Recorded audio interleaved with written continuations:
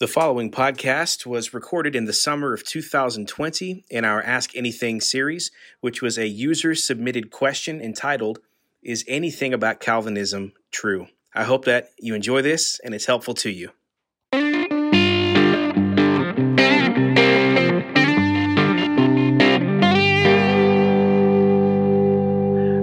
I realize answering this question, there's a lot of people that don't even know what that word means, and there's a lot of people who have preconceived notions about what they believe that word to mean. So let me just be really basic in this video, and if you want more info, you can come talk to me separately. So in an overview, I'm going to do really brief overview. To answer the question up front, is anything about Calvinism true? Yes, there is a lot true about Calvinism. So first of all, you need to know Calvinism is not another religion. It's not another denomination.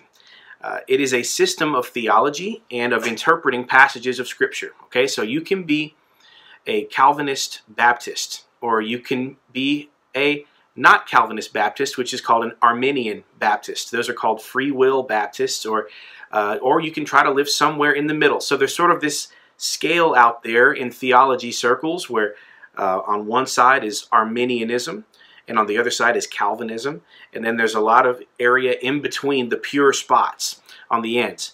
But just know, we're not talking about denominations or religions or different groups.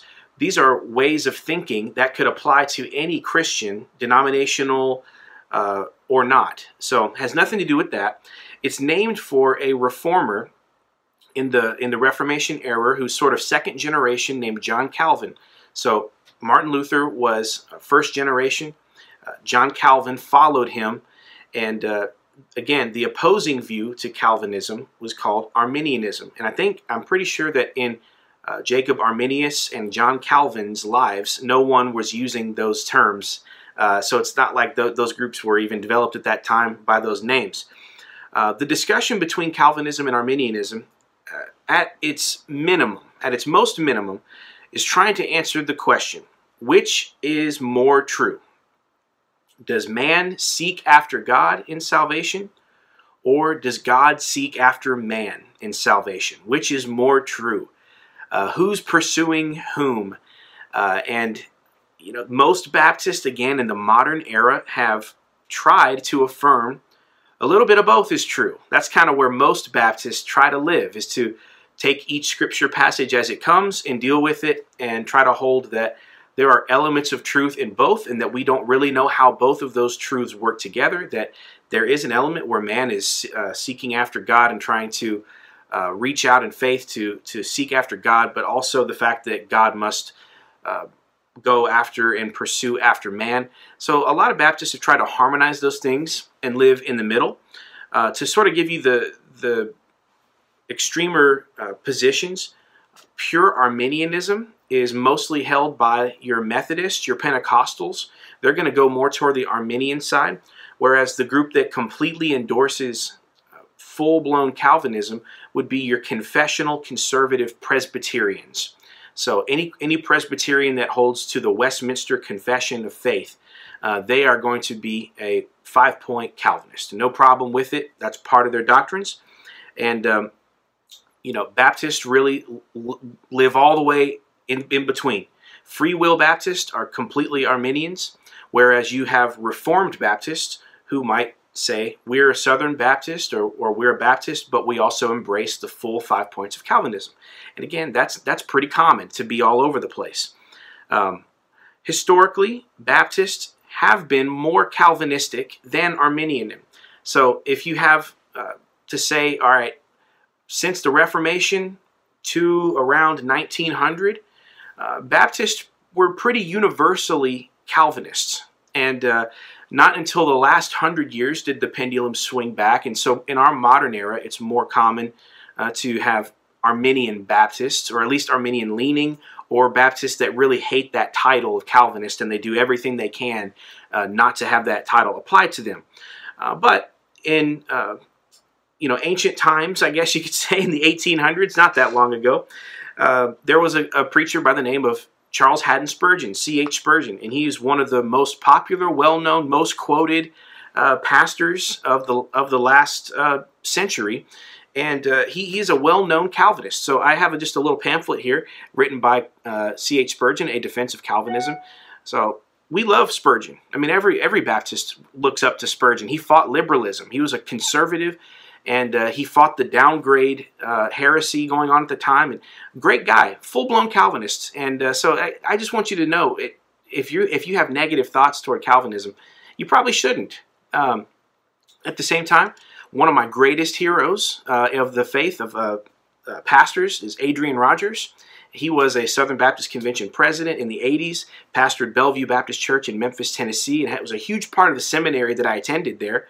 And he was really not comfortable with Calvinism. He would often preach that he did not believe it was biblical. He said he was a two-point Calvinist, I believe. And I love Adrian Rogers. I think he's a great pastor. I listen to his sermons regularly. So all of that's sort of just opening information to say Baptists have always been all over the place on this, and it's okay. But the question was, is anything true about it? And I said, yes, there is. So let me give you just a couple of brief thoughts that might try to show you, if you're skeptical of Calvinism, that might just push you to say, hey, you know, there is a lot of truth in it. And you might disagree with the interpretation of the passages that I'm getting ready to read, but I want to at least show you some important passages to Calvinists, okay? So, a few things that Calvinism affirms that I do believe to be true, all right? These are sort of just pulled from my mind, all right? First of all, predestination and election, those are words that Calvinists use that a lot of people are uncomfortable with. You need to know those are biblical terms. So number one, predestination and election are not made-up terms by Calvinists to trick people or to create their theology. Those are very much Bible terms. So if you would, I'm going to show you Ephesians 1, 3 through 6, very strong verses to consider. So I'll read them for you. Paul writes, "Blessed be the God and Father of our Lord Jesus Christ, who has blessed us in Christ with every spiritual blessing in the heavenly places, even as he chose us in him before the foundation of the world, that we should be holy and blameless before him. In love, he predestined us for adoption to himself as sons through Jesus Christ, according to the purpose of his will, to the praise of his glorious grace with which he has blessed us in the beloved." All right, so just looking at that passage again, I'm not going to go in depth on these passages, but we have that before the foundation of the world, God the Father chose us to be saved by Christ the Son. The choosing was, in verse 5, that he predestined us for adoption. Adoption means salvation in the Bible. When you're adopted into the family of God, you're saved. That's what it means to be saved. So there is no doubt that it is a biblical way to think, to consider that before creation was ever made, God had you on his mind, and he predestined you to adoption as sons, because it says it right there in the verse. So, again, that's a completely biblical way to think, not strange, not weird Presbyterian stuff. That's a normal Bible passage. Predestination and election are both Bible terms. Number two, things we can affirm is that man is deeply affected by the fall of Adam. Man is deeply affected by the fall of Adam. The reason this is a concern is one of the debate points is that we are basically, Arminians would say we have complete free will, that our will to choose God is untarnished. It is has not been changed or altered in any way. We can freely choose God or we can freely reject God. The Bible, I think, would say that's not completely true. We all have a will, we all make choices, but that will and those choices are deeply affected by the curse, the fall. So we have fallen minds, we have fallen wills, we have fallen desires. And so we choose bad things often. And what we would say is that our free choices are free, but they are free to choose what our will dictates that we must choose. So we have a nature that has been corrupted. And so you're freely choosing based upon your corrupted nature. So you'll notice I don't use the term free will as a pastor. You'll not hear me say that because I don't believe our wills are free. I think our wills are bound to the nature that we have, whether we have a nature that is in Adam or whether we have a nature that is in Christ. But you're either a slave to Adam and your sin, or you're a slave to Christ and righteousness. But I don't think anybody's free. There's nobody. Only God is free. God is the only free being in the universe. That's what it means to be sovereign. But just to show you a quick passage, Ephesians 2, 1 through 3, really common, great passage. Paul again writes, and you, speaking of unbelievers, so people before they knew Christ, you were dead in the trespasses and sins in which you once walked, following the course of this world, following the prince of the power of the air, the spirit that is now at work in the sons of disobedience, among whom we all once lived in the passions of our flesh, carrying out the desires of the body and the mind, and were by nature children of wrath, like the rest of mankind. And if you're a preacher, you got to keep going. But God, right? All right, but we're not going there. So in verse 1, it says that you're dead in your trespasses and sins. Okay? I don't think we can say that to be dead in trespasses and sins somehow can mean that you are unaffected by your sin nature. No, dead means dead. You are bound to a dead nature that doesn't see Christ as beautiful naturally, doesn't see Christ as worth treasuring. And then in verse 3, it says that we were by nature children of wrath. Our very nature was wrath. And so Adam and Eve's curse in the garden affected you and I. We're born sinners. We are born, we are not just sinners because we sin. We sin because we're sinners, right? So both of those things are true. So I think we can affirm that. I think we can affirm that we were affected by the fall. It didn't mean nothing. It wasn't just a bad example what Adam provided to us. No, there was a curse placed upon mankind that as soon as we are born, we are bent towards sin because that's our nature. All right, so that's number 2. Number 3, the first mover in our salvation must be the Spirit of God, and our faith then follows that move of the Spirit. So this is often called regeneration precedes faith. So the reason this is a discussion is that Arminians would say that in salvation, the first moment, what's the first action to take place, the first domino to fall in our lives to get salvation going? An Arminian would say that it's your faith. So you place faith in Christ, and then regeneration happens, and you believe. You repent and you believe. Again, this seems like splitting hairs. It's actually not. Calvinists would say, close but not quite, first regeneration happens, so the Spirit of God moves and opens up your eyes. He opens up your spiritual eyes to see.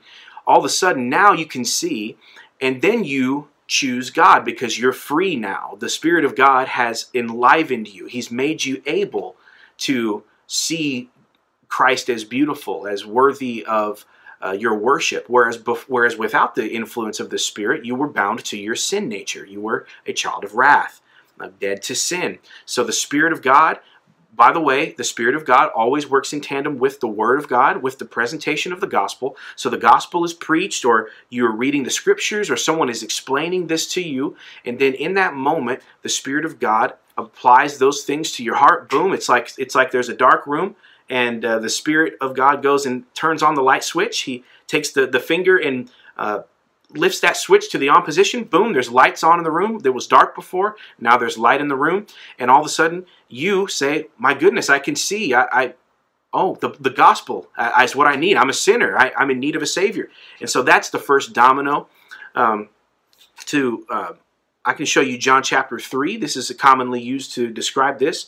Jesus talks to Nicodemus, and he says, Jesus answered, John 3:3, truly, truly, I say to you, unless one is born again, he cannot see the kingdom of God. And so what this is talking about is you must be born again in order to see the kingdom. You don't see the kingdom, evaluate it, and then become born again. You don't even see it unless you're born again. And so what that is saying is there must be a spiritual awakening in you first in order to see the truth of the gospel to pursue after Christ. And so I think we can affirm that. I do. I believe that the Spirit of God has to work in somebody's heart before they're going to be saved.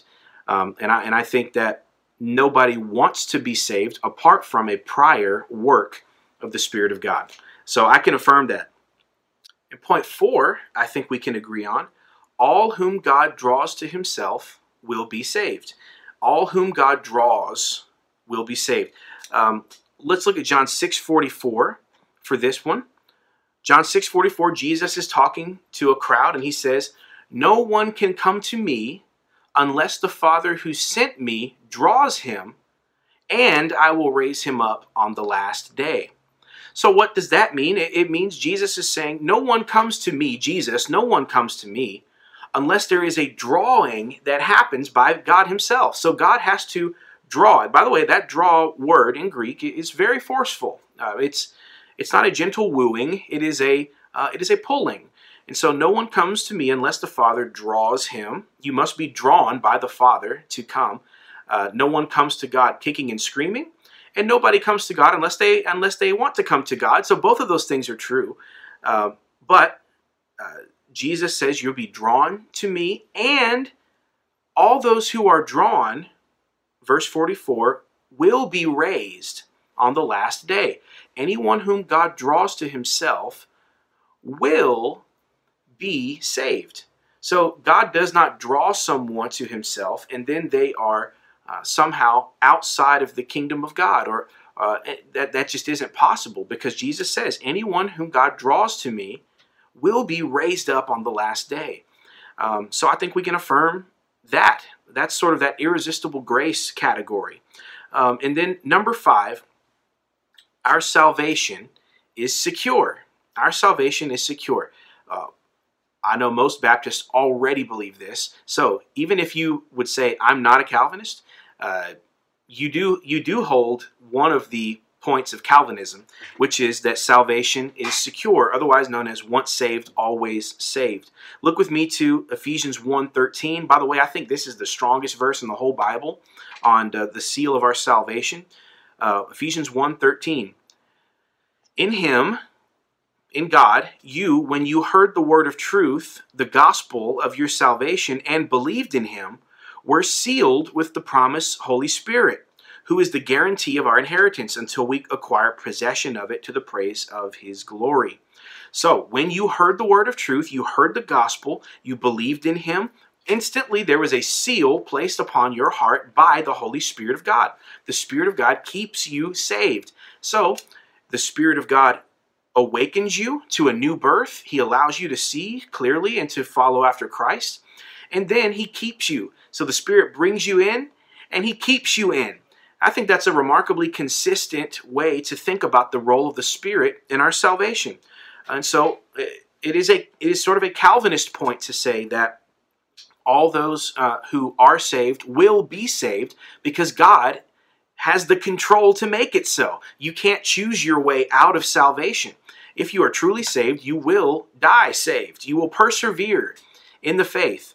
And so the opposite Arminian point is that, obviously, that you can lose your salvation. That is an Arminian principle, that you can lose your salvation because it's really up to you. It's your free will. You can choose it. You can lose it. It's up to you. And so I would deny that is true, that Arminian point is true, and affirm that our salvation is, in fact, secure. So, taking all of those things, I think one thing that I would say before I kind of get to my conclusion is that you might hear that and think, well, if God is so much in charge, then where does the witnessing come in? And that's actually one of the most consistent attacks against Calvinists is that, well, there's no need to witness there's no need to share the gospel if if God's going to do the work anyway. And just so you know, no actual Calvinist thinks that. That's a complete slander.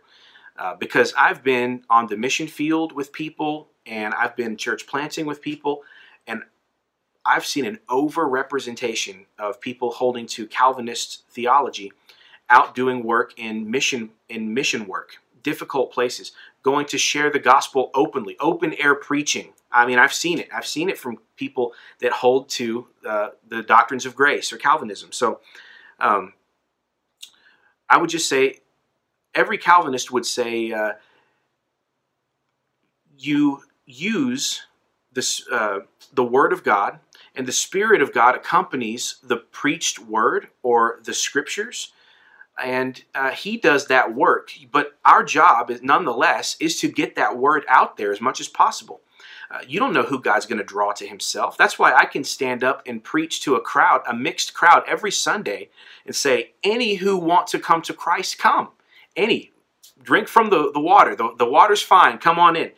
Because at the end of the day, God's going to draw somebody. My presentation is just part of it.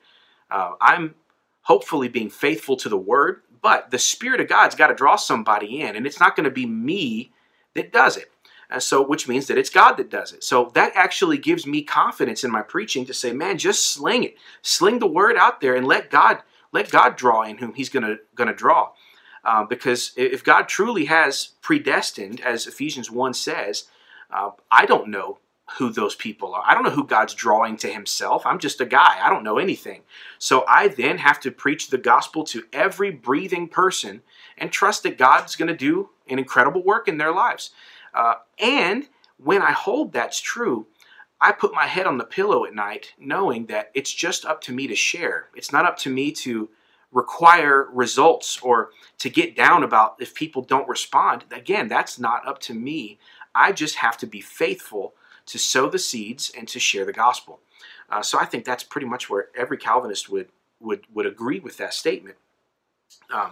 So, in conclusion, Baptists have historically tried to live somewhere in the middle. Calvinists really saying that God is in control, God does it, God initiates our salvation, and Arminians saying that it's really a free choice. God cannot know what your free decisions are. You are free. God does not override anything you think or do. He can't. It's your free will. That's sort of, God is not really inside of your free decisions. And so if you're going to make me choose between those two things, I'm gonna click toward the Calvinist side, because I just think the Scripture routinely presents God as being more in control than me, and having control over, yes, even my thoughts and my will and my mind and my decisions. So I'm going to go with the sovereign monarch of the universe being the king of my salvation. And again, that doesn't get me out of doing any work of the gospel. And I would, one thing I've always said is I think more people are Calvinists than they want to own up to, because we pray like we're Calvinists, don't we? When you sit down to pray, you probably pray something like this: Lord, would you open the hearts and the eyes of those who need to see your truth? Lord, would you save this person? And you don't pray, God, would you, as long as this person chooses you, choose them. We don't pray like that, because you intuitively know that God has power and authority to change somebody's heart. You know that. And so, again, that's why most Baptists historically have sided with the Calvinist side. Where we are in history right now, most Baptists really don't want either title. And they try to live in the middle and just say, we're going to go with whatever the Bible says that day in front of us. We're going to preach that passage and try to be and harmonize all these things. So if you made me choose, I would say, yeah, out of those two options of Calvinist and Arminian, sure, I'm a Calvinist. I don't have any problem choosing. I'll get on Team Spurgeon if I have to, if you make me choose. Also, John MacArthur, a great pastor I listen to, is a Calvinist. John Piper is a well-known Calvinist. David Platt, who was the president of the IMB a couple years ago, author, Calvinist. I mean, it's extremely more common than you might think. And especially amongst young guys, there's kind of been a wave that's gone through. But there are so many definitions and caveats. I don't openly go around sharing that, because most people don't know what those words mean. They don't give you the benefit of the doubt of a discussion and explaining your position. And people also don't know me. They don't know, that I have gone to overseas mission trips, and I regularly pray for and think about and are burdened by unreached peoples in India, because they're not going to hear the gospel and they're not going to be saved if we don't go. And so, yes, a Calvinist can say that. We are still absolutely responsible for getting the gospel out there, though we believe that God's got to do the work. I hope that answers some questions for you. You don't have to be exactly where I am on this. This is one of those things that Christians debate about for years and years. Is anything about Calvinism true? Yeah, a lot about it's true. I would actually say most things about it are true.